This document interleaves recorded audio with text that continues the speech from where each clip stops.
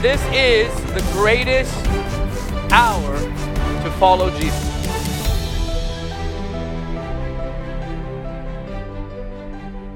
This was written by the man who wrote Amazing Grace, the song you all know. John Newton was his name. And I think this explains the Christian life in the way it should be lived, you know. And it also explains our dependence on the Lord. And in today's world, sadly, in today's church even, people don't realize the importance of surrender, dependence on Jesus. Because the human nature always wants to help God. We always want to do something. So listen to these words. I am sure I cannot endure to the end. Now he wrote that in 1807. I'm sure I cannot endure to the end. And then he says this. I will put my fear in their hearts so they will not turn away from me. Jeremiah 32 verse 40. So, and I'm going to read this really slow because it's so deep. I don't want you missing not even a line. So he says, Jesus, to whom I have been led to commit myself, has engaged to save me absolutely. And from first to last, he has promised not only that he will not depart from me, but that he will maintain his fear in my heart, so that I shall never finally depart from him. And if he does not do this for me, I have no security against my turning apostate. For I am so weak, inconsistent, and sinful. I'm so encompassed with deadly snares from the world, and I'm so liable to such assaults from the subtlety, vigilance, and power of Satan, that unless I am kept by the power of God, I'm sure I cannot endure to the end. I do believe that the Lord will keep me while I walk humbly and obediently before him. But while this all, it would be cold comfort, for I'm prone to wander and need a shepherd whose watchful eye, compassionate heart, and boundless mercy will pity, pardon, and restore my backsliding. For though by his goodness and not by my own I have hitherto been preserved in the path of holiness, yet I feel those evils within me which would shortly break loose and bear me down to destruction, were he not ever present with me to control them. Those who comfortably hope to see his face in glory, but depend upon their own watchfulness and endeavors to preserve themselves from falling, must be much wiser, better, and stronger than I, or at least they cannot have so deep and painful a sense of their own weakness and vileness as daily experience forces upon me. I desire to be found in the use of the Lord's appointed means for the renewal of my spiritual strength. but I dare not undertake to watch a single hour, nor do I find the ability to think a good thought, nor a power in myself of resisting any temptation. My strength is perfect weakness, and all I have is sin. In short, I must sit down in despair if I did not believe that he who has begun a good work in me will carry it out to completion. Hold me up, and I shall be safe.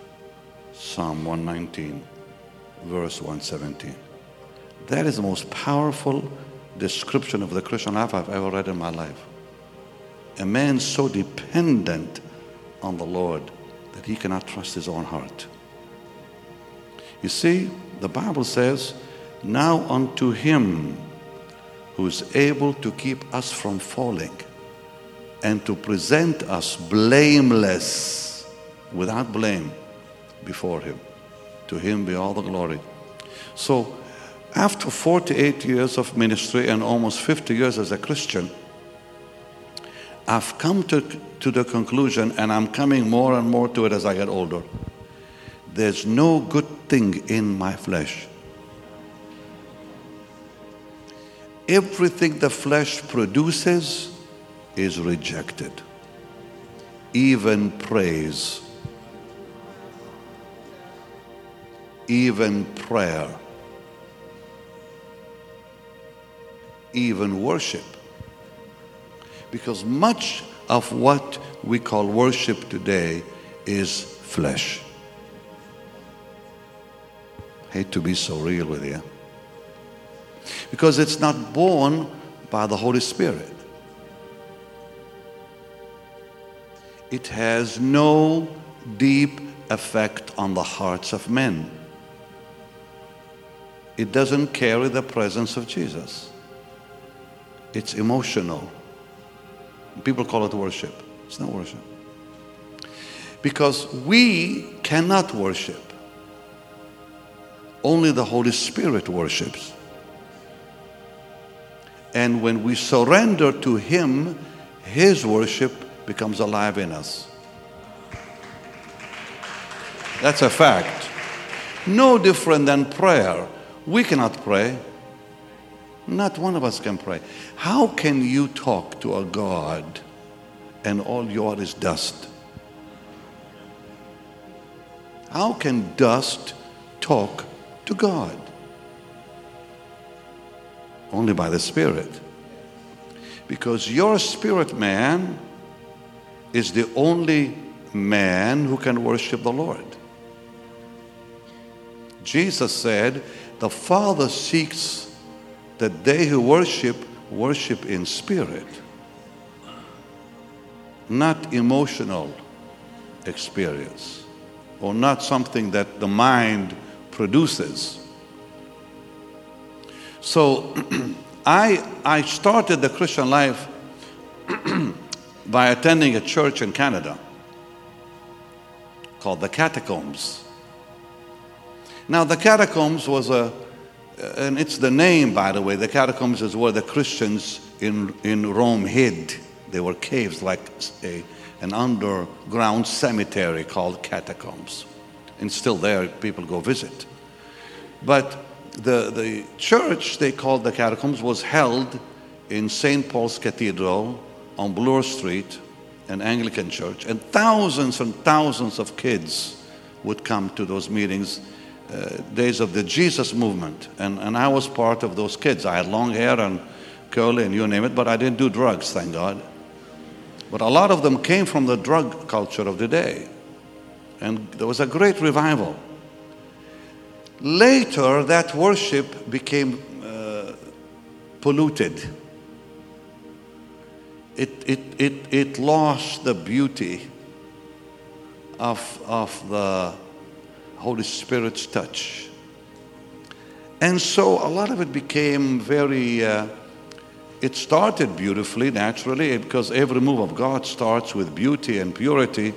But then later, people, I think, began to write songs to become famous. And it lost the touch.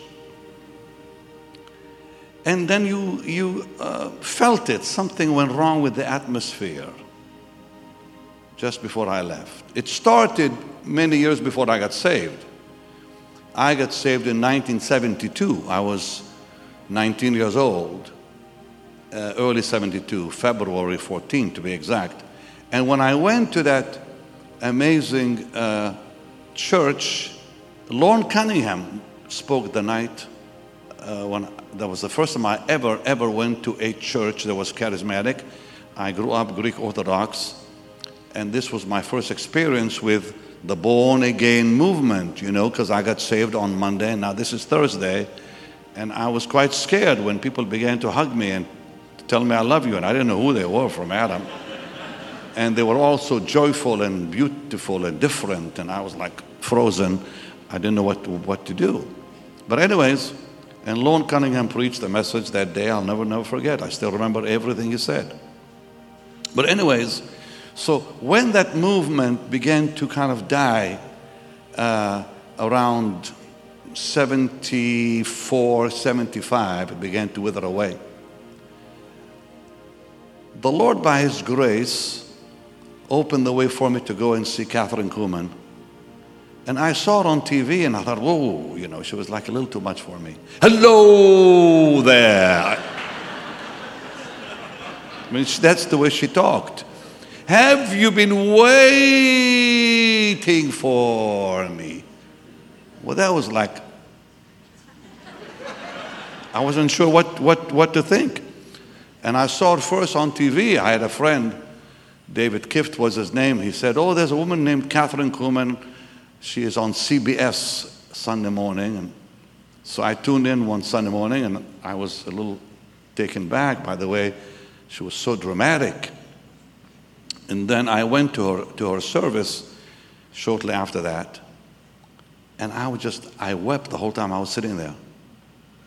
When she came on that platform,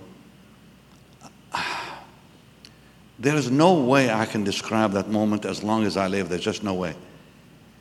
Jesus walked on that platform. There was such a holy presence that it was indescribable. Now, in the church I went to, the catacombs that began with such glory and beauty and ended up going down to 150 people who became a little different and lost it. 3,000 kids in its glory day.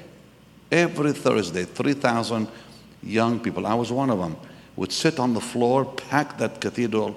The glory of God was so mighty. And when they finished, 150 people who had to prophesy what to eat for breakfast. They lost it. It was terrible, terrible. They got into the submission teaching, was called mashed potatoes. That's what they called the teaching, if you can believe it. Where you had to submit to your elders and submit to this and submit to that. It went way past what the Bible teaches on submission. And people began to prophesy what to eat and who to marry and what job to go. It was really not biblical.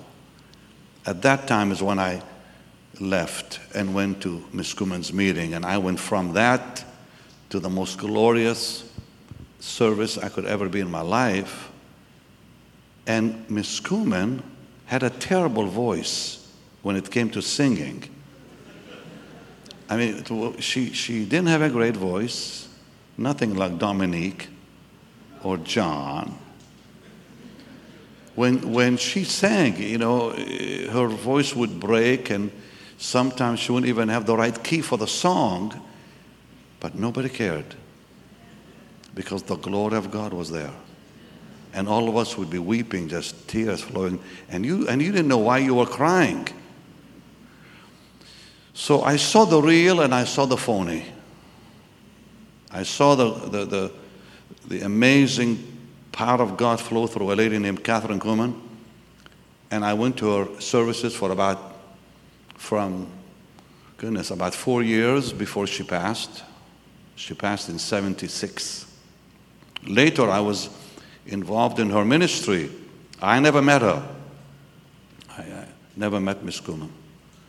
But to my shock, her foundation was called the Catherine Kuhlman Foundation, asked me, believe it or not, to conduct her memorial service. And I was quite shocked why they would ask me, and I had never met Miss Kuhlman. And that was my first experience to learn a lot about the Holy Spirit's power. And then I stayed with them, with the foundation, for 4 years. I'd go down to Pittsburgh and preach every month at the Soldiers and Sailors Auditorium. And I did a lot of radio programs for them. All of the radio programs I did are at Wheaton College now. I can even listen to them myself. They gave everything to Wheaton. But I learned more about ministry, being a part of the Catherine Kuhlman ministry after she went to heaven, than had I even met her. So I was a part of the real, how shall I say, a ministry with the real power of God. The change you saw in the people's lives, her staff, yes, everything was so beautiful. And one thing that Miss Kuhlman taught, and I heard not one, I don't know how many messages I heard her teach on radio and in her meetings, and all she talked about is Jesus. You never heard how to do this. Here's a formula. Never. It was all about the Lord. All about the Lord. She never told you to focus on yourself. Always the Lord. Every question, the answer was always Jesus, always. And what I love about this ministry, and I'm not saying it because these are my kids, it's all about Jesus here. It's not about how to build a church and how to stand on the platform and how many minutes you worship and how many minutes you preach. It's all about the Lord. It's not about the mechanical stuff. It's about the spiritual reality of Jesus in our life. So may the Lord keep you in that beautiful flow. That's why people are here from all over America, and maybe even many parts of the world. They come, I'm sure they have maybe somebody here tonight from somewhere outside the U.S. Well, God bless you. But what I want to say is this. As long as Jesus is our life, and Jesus is all in all to all of us, we will never fail. But the second we look to the preacher or people or ourselves, that's when we fail. I'm gonna read Romans chapter 6 for just a moment. And I want you to notice something. I'm going to read verse 11.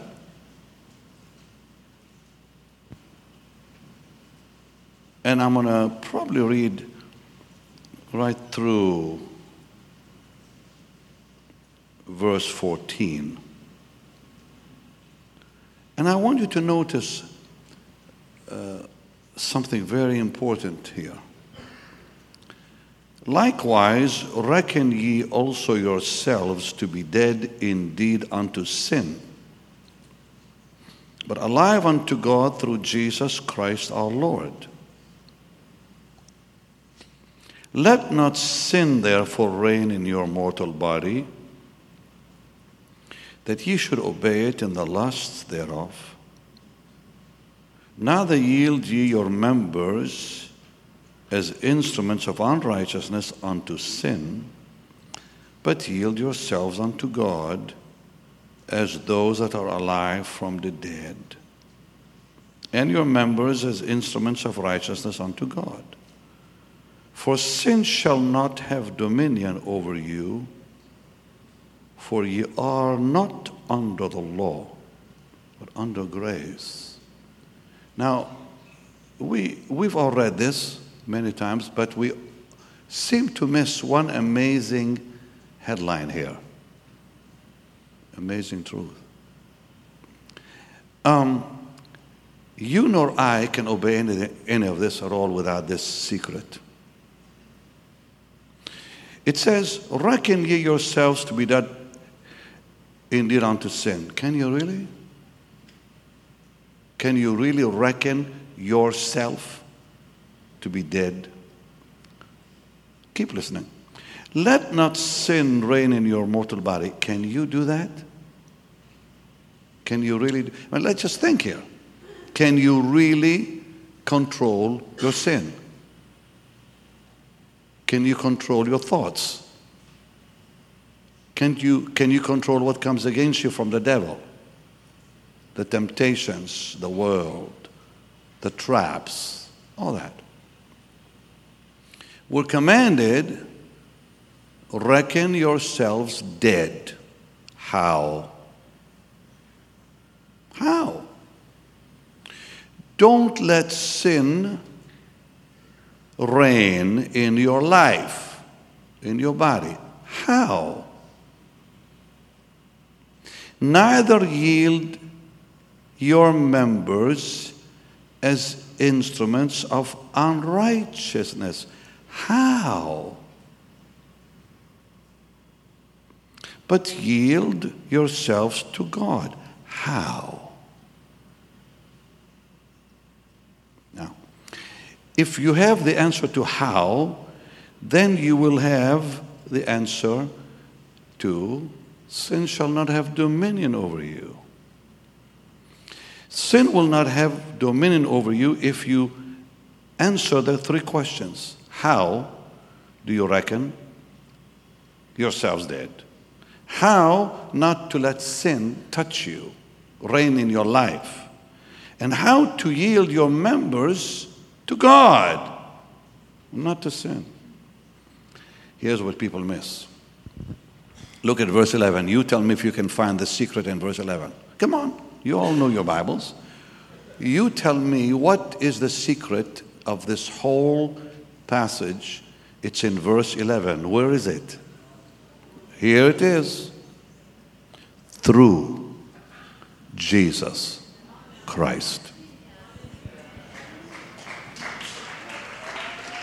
If you don't understand through Jesus Christ, you're lost. You can't do it. Now, what does through Jesus Christ means? What does it mean? So it says, reckon yourselves dead. Indeed dead, not in just your head. Indeed dead unto sin and alive unto God. Yeah, this is all possible. Absolutely every bit of it. You can reckon yourself, and the word reckon means you see yourself as dead. You live like you're dead to sin. It's a real reality in your life. There is no dominion of sin over your life. Jesus came to set us free from sin. But most sadly, maybe I shouldn't say most, but a lot of Christians want to be free from the consequence of sin. Not from sin itself. They want to enjoy their sin.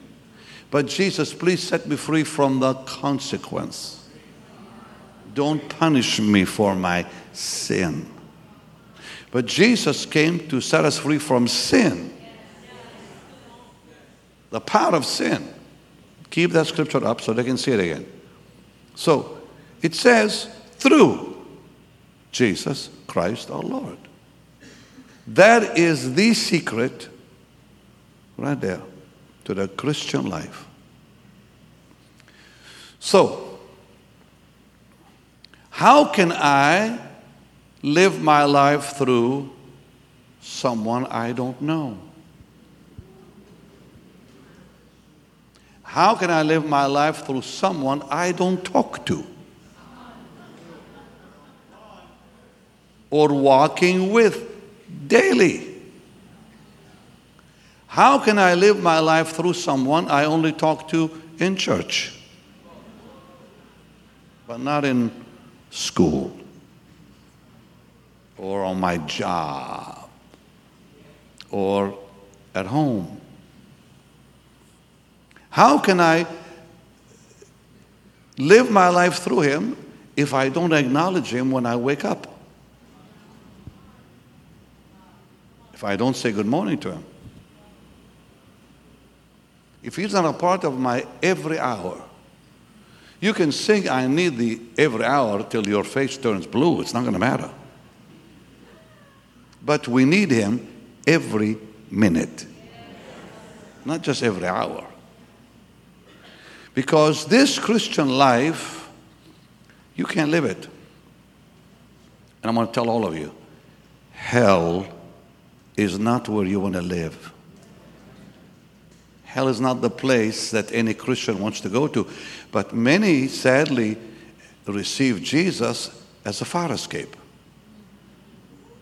They don't really want him. They just don't want to burn. They use him. They say, Lord, I'll give you my life, but leave me alone. So therefore, what they're really saying to him is, I'm going to just use you to escape hell's fire. And I've said many, many, many times, Jesus is not a fire escape. You see, the Christian life says, Lord, I give you my whole life, and you live your life in me and through me. Because there's nothing I can do to be a Christian. You can't live the Christian life. You really can't. Only the Holy Spirit can live that life. And when we allow him to live that life through us, it's so easy. Because if we want to live it, it's so tough. Come on. Do you really love your enemies?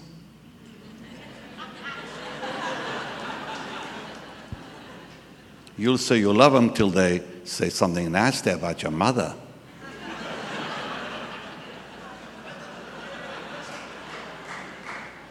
Or something ugly about you.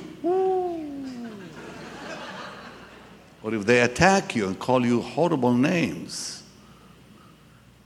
See, you can't love your enemies without the Holy Ghost loving them. You can't. Maggie Hartner, who worked with Catherine Kuhlman, was someone in church she did not like. Miss Kuhlman had a church at the Stambaugh Auditorium in Youngstown, and she was holding her Easter Sunday morning service and came out to the lobby and happened to see Maggie speak very kindly to a woman she did not like. And Catherine said, oh, I didn't think you liked the lady. And what Maggie was saying to the lady, oh, that's a lovely dress you have on today. Oh, the Lord bless you this wonderful Easter Sunday morning. She was saying all the nicest things to her. And Catherine said, I didn't think you liked her. Oh, she said, it's amazing what you can say when Jesus is so real. It's amazing what you can say when Jesus is so real. Because his reality took over. So the secret is what I'm going to talk about. You want it? Lift your hand and say, Lord, help me. Help me understand it, receive it, and live it. Amen. Because it's taken me many years to learn what I'm about to talk about. How to surrender. How do I surrender to the Lord? Where he completely takes over my life. It's a lifelong lesson. It doesn't happen in a week or a month or a year or even 10 years, because we just are not made, I mean flesh-wise. The flesh rejects that message completely, because the flesh wants to be king.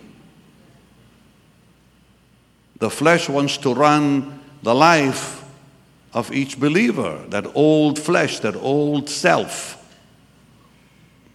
So, in 1 Kings 20, beginning at verse 1, there's an amazing statement made by a wicked king named Ahab to another wicked king, a Syrian king. But notice the words he says. Notice what Ahab says to Ben-Hadad. Ben-Hadad was the king of Syria, who was an enemy of the king of Israel, Ahab. And Ben-Hadad, the king of Syria, gathered all his host together, and there were 32 kings with him, horses, chariots, and he went up and besieged Samaria and warred against it. And he sent messengers to Ahab, king of Israel, into the city, and said unto him, Thus says Ben-Hadad, Your silver, your gold is mine, your wives are mine, your children are mine, even the goodliest are mine. Look at the answer of King Ahab. And the king of Israel answered and said, My lord, O king, according to thy saying, I am thine and all I have. Now stop, hold it. Here's a wicked king saying to another wicked king, all I am and all I have is yours. Because he was afraid. Ben-Hadad had 32 kings with him, coming to destroy him. And he said, all I am, all I have, and all I have is yours. If a wicked king can say that to another wicked king, I can say to my Redeemer, who is not coming to destroy me. If a king can say that to another king, and we have a problem saying it to our Heavenly Father and meaning it, shouldn't be like that. So, the Christian life is really a life of surrender. And if it isn't a life of surrender, it's not a Christian life. But what does it mean to surrender? This is what I'm getting at. You can come sit down, brother. I'll let you. I'll be real nice to you. Because you're a nice young man. You're doing your job. Bless you. So, the Christian life means surrender to the one who was crucified completely. But it may take you a long time to get to that place. It's all right. God will work with you. Now, at the same time, you have to realize you cannot surrender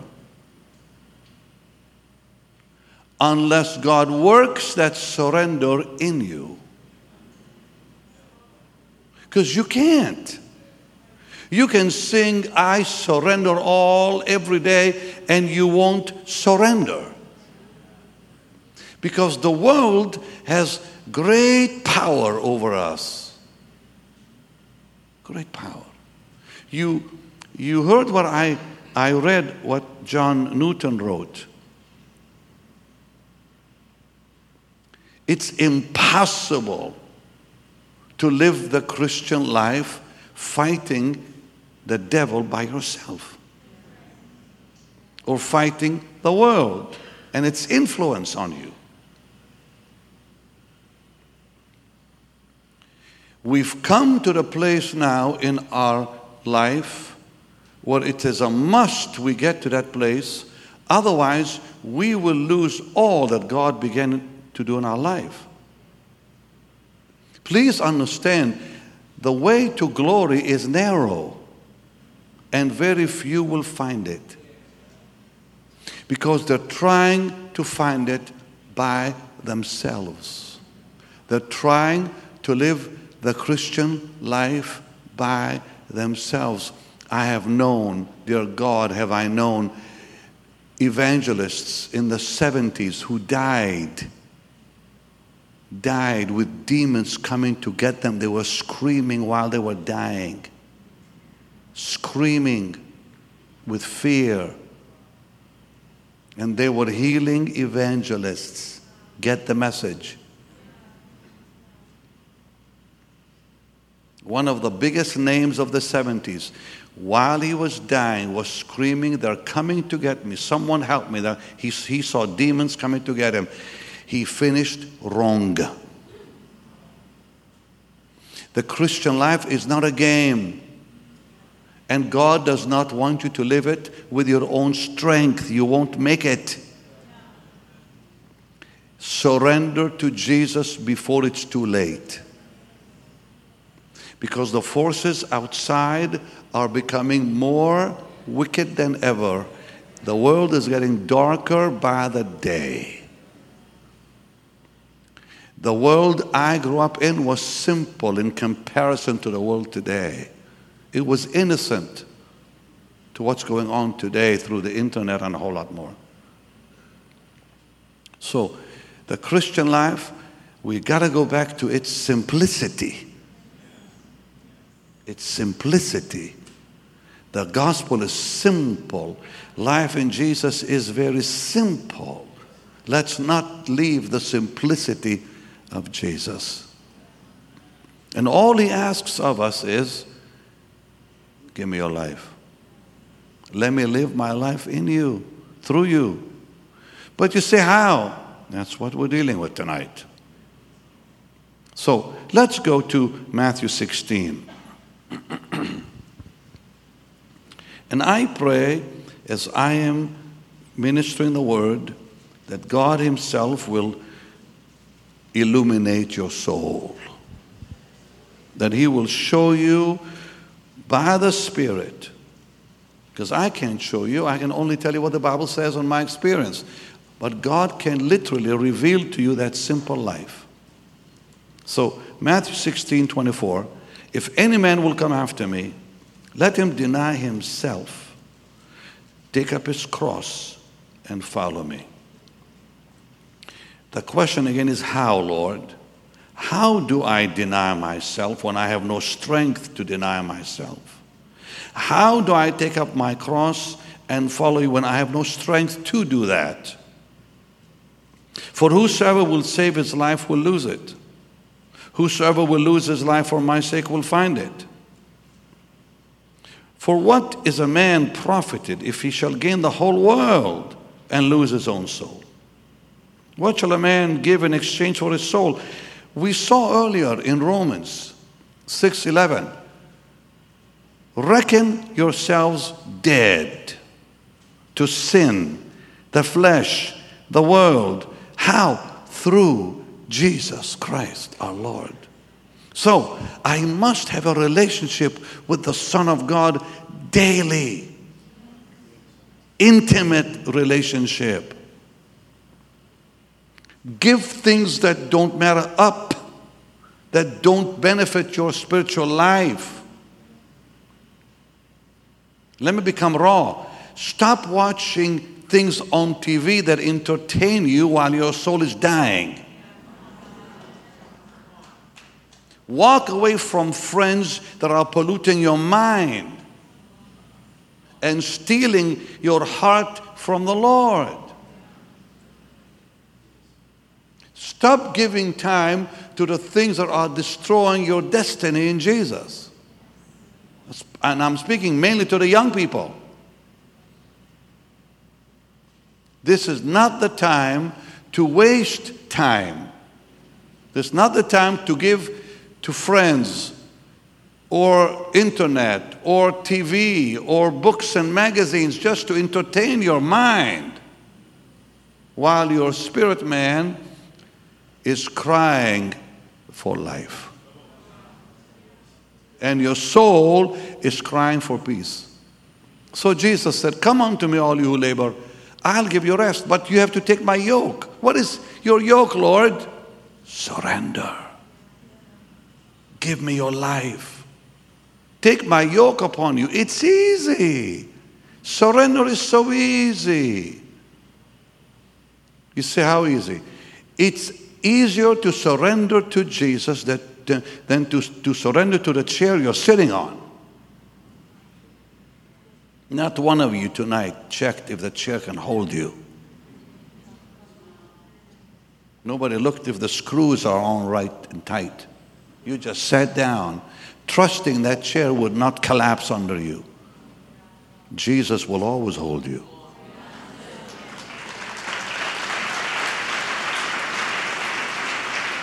It's simpler to trust in Jesus than the chair. And think how simple it is to trust the chair. We rely on Him, just like Newton said. He said, God said, I will put my fear in you, in Jeremiah. I will put my fear in you that you'll not depart from me. In the Psalms, Lord, hold me up and I'll not fall. What did I start with earlier? Unto Him who's able to keep you from falling and present you before the throne without blame. You don't have to do it. He is the one who'll do it. Unto Him who's able to keep you from falling. Unto Him. It demands communion with Him. It demands intimate fellowship with Him. It demands we lay aside the things that don't matter, including family. What did he say to us in Psalm 45? Can you go with me there? I'll show you. I'll show you what he's looking for. It's difficult. I know this is not an easy thing to receive, but it's your life we're talking about and destiny in Jesus. And David starts by saying, my heart is entitled a good matter. I'm reading Psalm 45, verse 1. Why? Because he was speaking of the things which are talking about the King of glory. I speak of the things which I have made touching the King. My tongue is a pen of a ready writer.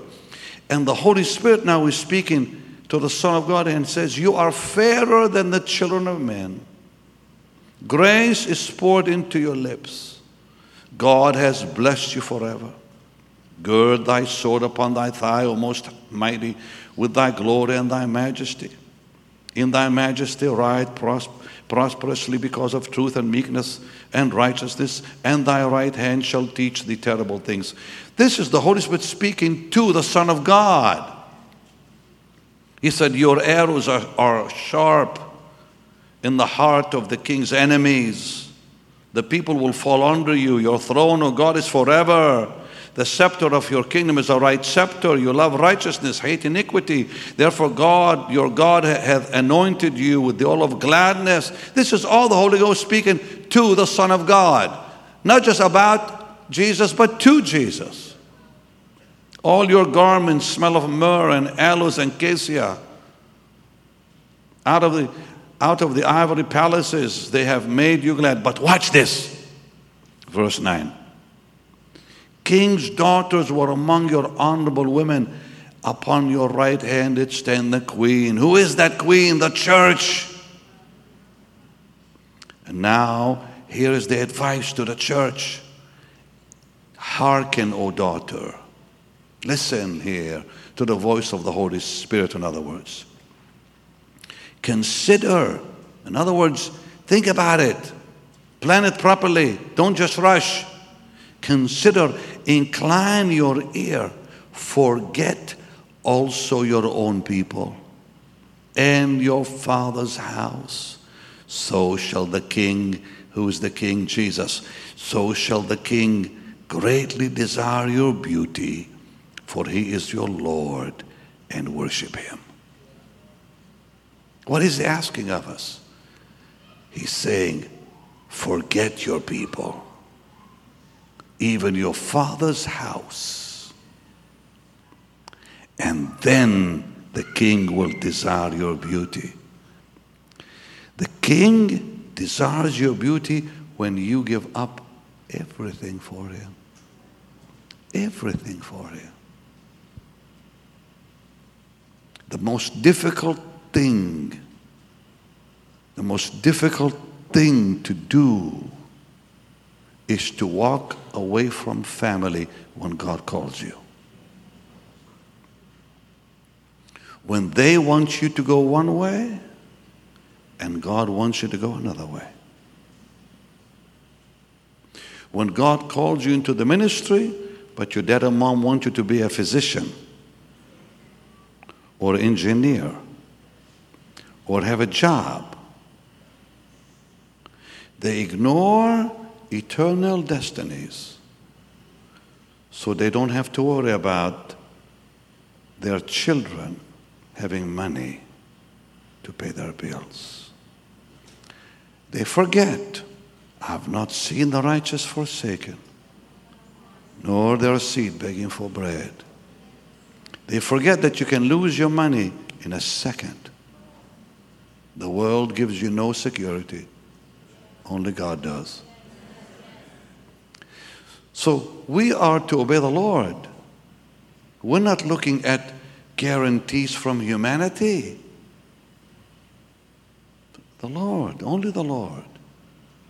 I've seen this work in my life and the lives of so many I've known in ministry, and wonderful people not in ministry, just who trusted God for daily living. Never lacked, not a day. Well, the presence of God was shining through these wonderful people. When I was young, I would go to prayer meetings. One of them was on a farm up in Markham, north of Toronto. And those wonderful people would gather every Monday morning. Mostly older women, if you can believe it.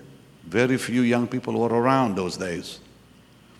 And these women would talk to Jesus with such beauty, with such reality, it made me jealous. They talked to him like they really knew him, and I was young and I didn't understand how they could have such a relationship with the Son of God, and I was still struggling with mine because I just got saved. And I think about the many widows I knew in those days. Never one day did they lack, because they trusted him with their life. What about Mrs. Buntain in Calcutta, India? I was amazed. A woman in Calcutta, India. Her husband and her built a hospital in the most horrible area in the world. John, I saw people dying on the sidewalks in Calcutta. When I was in Calcutta, my emotions could not handle it. Couldn't handle it. I took Kent Marrox with me and David Palmquist and others. These guys were crying, picking up dead bodies off the streets, taking them to the hospital that Mrs. Buntain was running. 250,000 people every day came to that hospital, and they treated them free. They were Hindus, Muslims, and other religions who came to that hospital. No one was rejected, not one. You can catch disease from breathing the air in Calcutta. You can catch it just breathing. And that dear woman was there 40 years when I was there, and she actually stayed longer than that. 40 years, she looked at me, she said, I have not been sick one day in all my life. She said, I've not even had a fever, not even a cold. I said, Mrs. Buntain, how did you do it? Oh, she said, you know the answer. You know the answer. The Lord protected her from people who were dying all around her. Mother Teresa brought her people to that hospital, and I saw them with my own eyes. When I met Mother Teresa, and I did, by the way, she looked at me and I gave her a nice donation because they were doing such a great job in Calcutta. I was so touched by what I saw. She took that check from me and she held my hand like this. And she pulled my fingers. She said, you did it unto him. She pulled my 5 fingers like that. I can still feel her tough hand. She had a strong hand, that woman. You did it unto him. And I just stared at this short little lady. And I was amazed how healthy she looked. And Mrs. Bundy, and they were friends in Calcutta, India. I went to Haiti. I cannot describe to you the death that I saw. Cannot describe to you. One of my guys, Truett Hancock, said to the team that came down to film, he said he would not last 2 hours down here. When I landed, went to Port-au-Prince, I will never forget the children on the sidewalks, the animals dead, the bodies that were dying are all around me.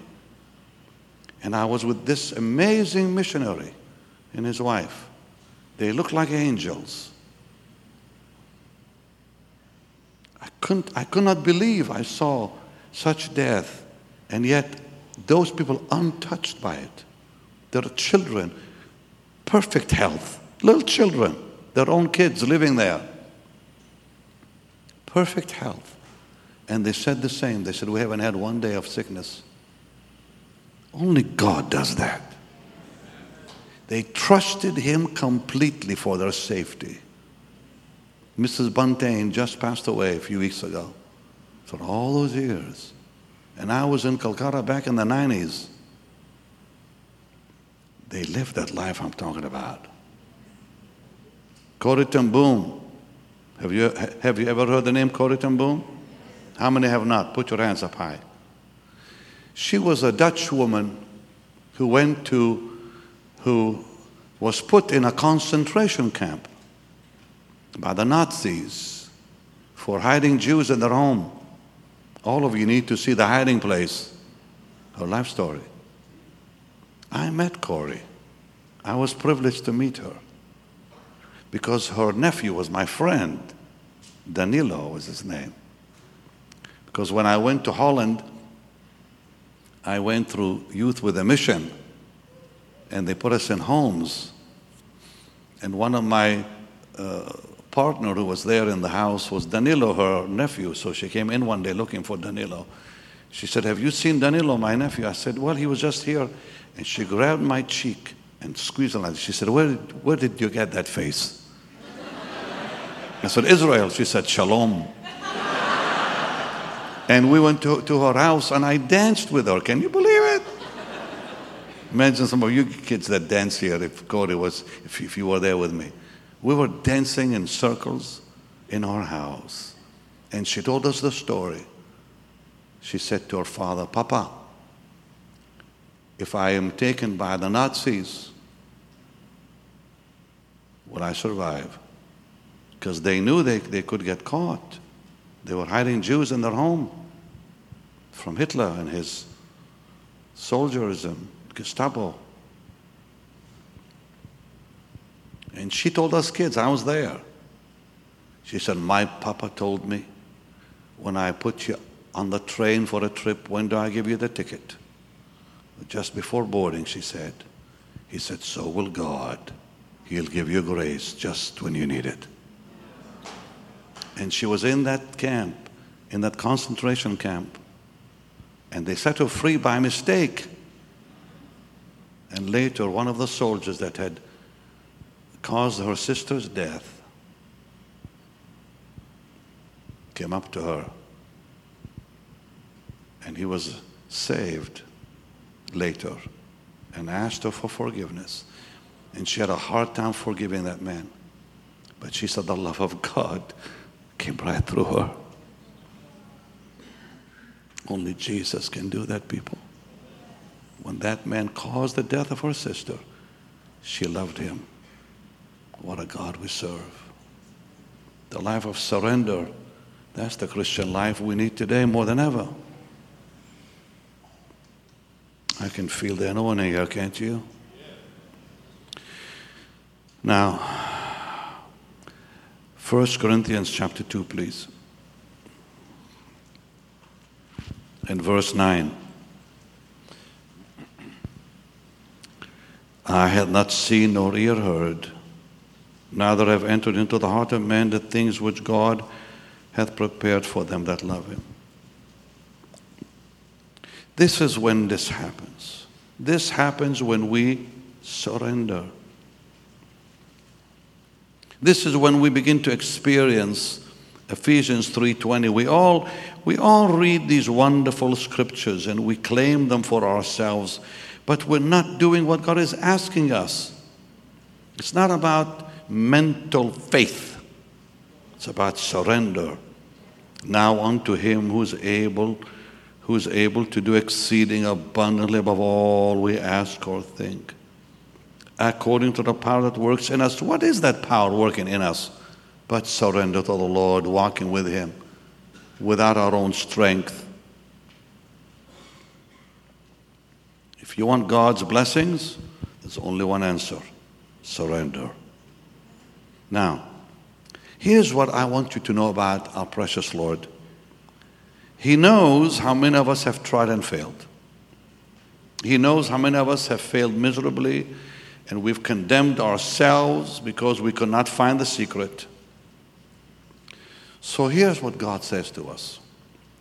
He said, listen, I'm not going to ask you to surrender on your own strength, because you cannot do it.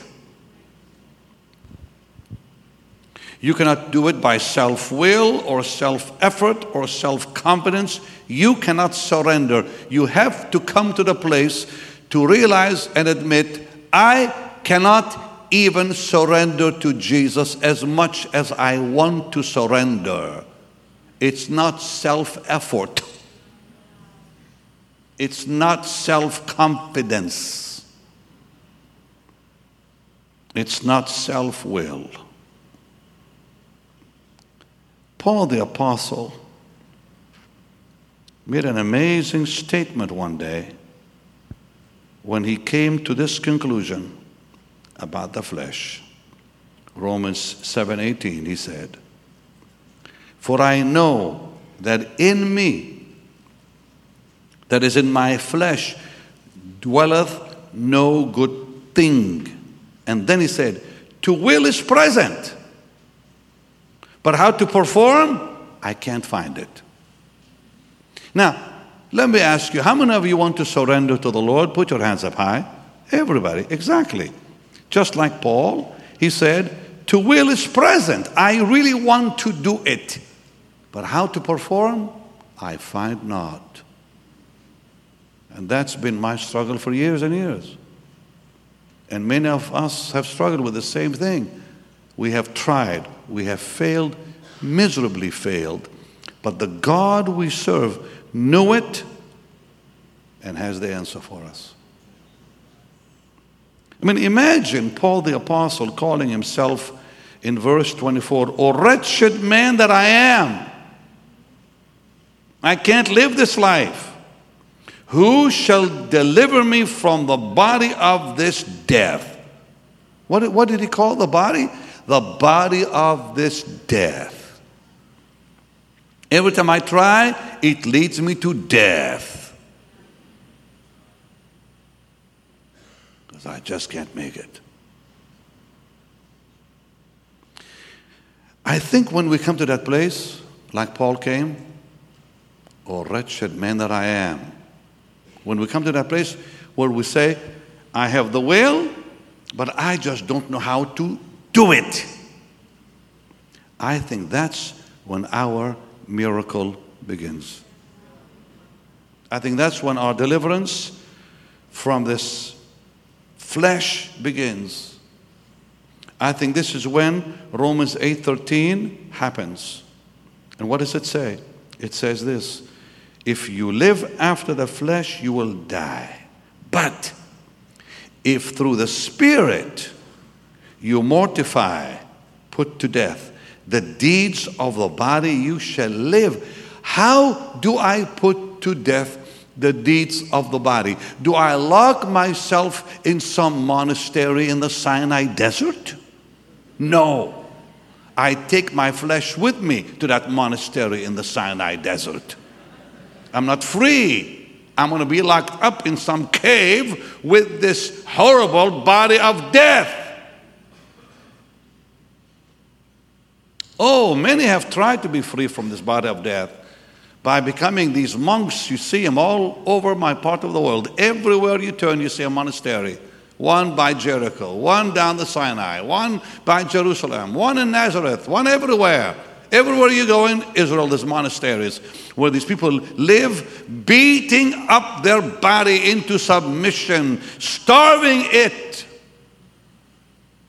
from eating and sleeping, believing it will lead them to holiness, and all it does, it leads them to death. They lose their mind, many of them, because that's not the way you fight the flesh. There's only one way to fight the flesh. And Jesus told us how. And we're coming to that in just a few moments.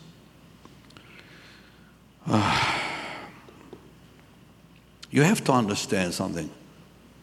This is very, very important. There are two spirits at work in this world. There is the Spirit of the Lord and the spirit of the world. These are two massive forces at work. The Holy Spirit and the spirit of the world.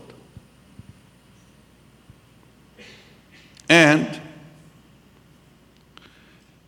self and the body belongs to the spirit of the world. And that is our greatest curse and enemy, the flesh. I've said this before, I'll say it again. I am not afraid of the devil because I can resist him and he'll flee. But I cannot resist this body. The Bible says resist the devil, he'll flee. It never says resist the flesh. Because this flesh sleeps in my bed. Wakes up with me. He's in the car with me. What do I do with it? I can resist the devil. With the word of God, I can say, the scripture says, and he'll flee. I can say the scripture says to this body, and it won't go nowhere. Jesus said, it is written, and the devil left. You can say it is written till your face turns red, and the body is not going to go nowhere unless you do what the Bible says. What is it? We're getting there. Be patient. As they say in Hebrew, le'at, slowly. Something like this you can't rush. Now, here is the problem. Here's the problem. There are probably many of you, I pray it is not many, maybe just some, that don't even have the desire to surrender to Jesus. You say you want it, but you're really not being honest. All to Jesus I surrender, and you don't mean a word. There are people like that. Because after they sing, I surrender all, they go live for the devil tomorrow. So the desire is not there. Even though you sing the song and even though you say the right thing, it's not there. So here is my answer to you that is so marvelous. In Philippians 2:13, we begin looking at the answer for all this. Are you people learning anything? Yes. Good. Now, let's look at Philippians 2:13. It is God which worketh in you both to will. He gives you the will. And to do his good pleasure. Now, everyone focuses on verse 12. Very well. It's important. My beloved, as you have obeyed always, not only in my presence, but much more in my absence, work out your own salvation with fear and trembling. But hold it, can you really do that? Can you work it out? No. You've tried, we've all tried. So he answers, God gives you the will to work it out. But how do I work it out? Let Jesus take over your life. Working it out doesn't mean you are doing it, because it is against everything in the scriptures that God says, I will do it. Israel tried. What did God say? I will give you a new heart. I will put a new spirit within you, and I will cause you to know me. I will cause you to love me. Let me ask you a question quick. Did Adam repent? Did Adam even say, I'm sorry, Lord. Please help me, Lord. When Adam, hey kids, when Adam sinned, he didn't even say, I'm sorry. He said, it's your fault. Did that change God's love for him? No. Did it change God's promise of redemption? No. He still came and covered him with the skin of an animal, promising redemption. And then his descendants all began to worship the devil. Did that change God's love? No. How about Israel? He brings them out of Egypt, leads them through the Red Sea, the Sinai desert, gives them the promised land, and the whole time they've been worshiping idols, the gods of Egypt, tempting God over and over and over, rebelling, disobedient, and on and on. Did that change God's love? No. And God would come through Jeremiah the prophet and say, I'm going to give you the heart. Listen, God said, basically, if I can paraphrase, since you hate me, I'm going to make you love me. I'm going to give you a heart that will love me even though you don't want to. I will put my word in you since you hate it. I will put my spirit in you and make you live the life. And what did they have to do? Exactly what Jesus said to us. Exactly what Jesus said to us. The message has not changed. All the New Testament it's the same. God says, I want you to live a holy life. How, Lord? I can't even understand how I can be holy. You can't live a holy life. God says, I'm holy, be holy. There's only one simple answer. And here we come now.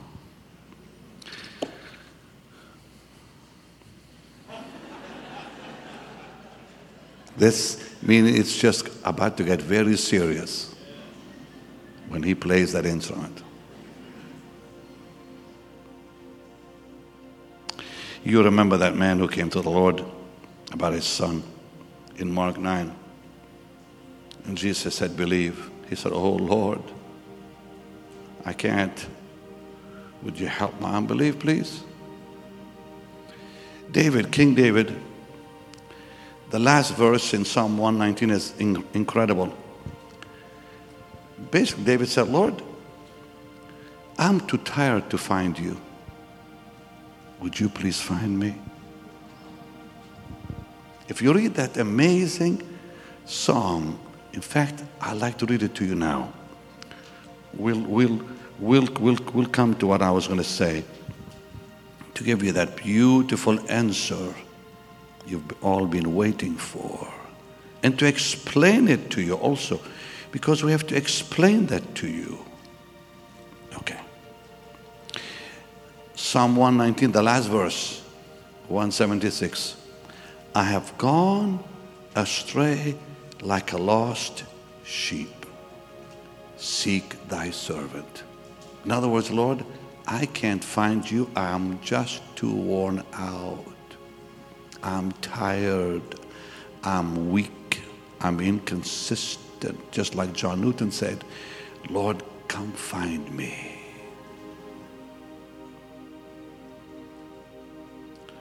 Or like the man who said, help my unbelief. I can't even believe.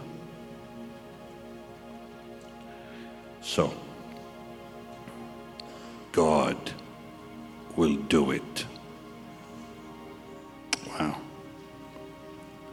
I think about Peter sometimes. Michael, Jesse,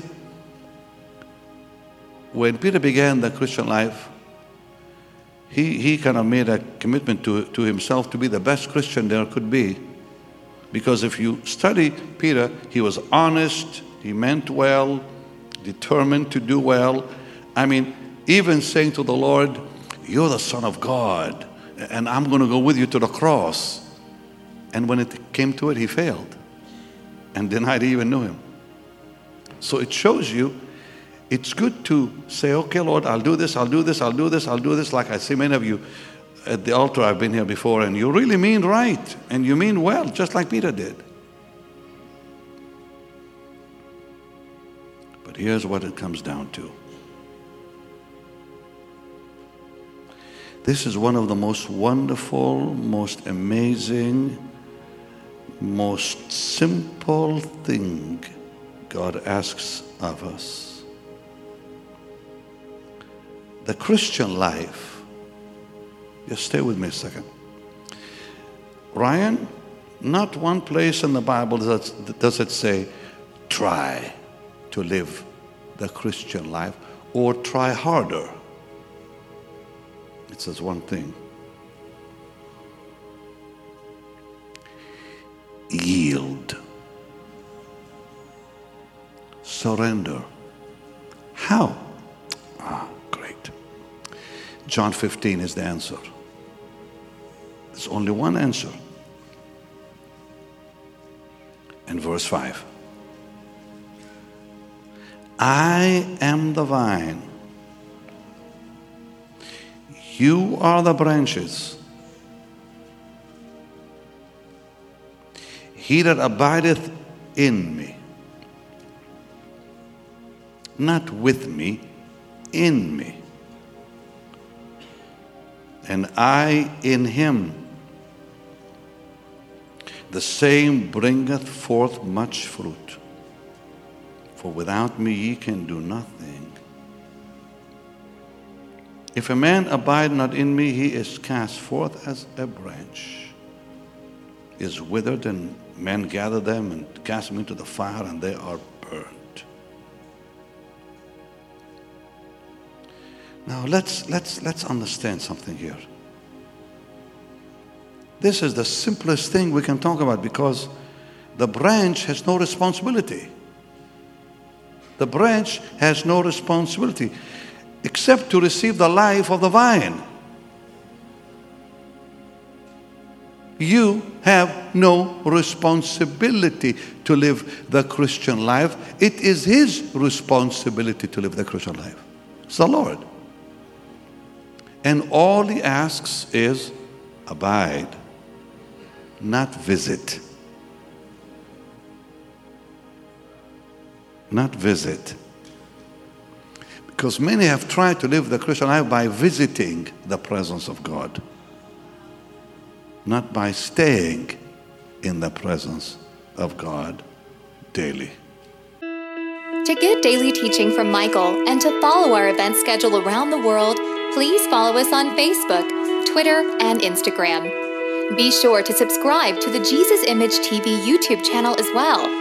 By partnering with Jesus Image, you will help us take the saving and healing power of Jesus to the world.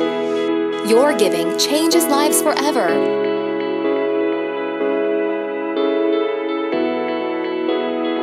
For more information, please visit us online at jesusimage.tv or write us at Jesus Image, P.O. Box 950640, Lake Mary, Florida 32795.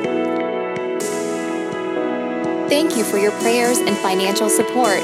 Jesus is the answer for every life, everywhere.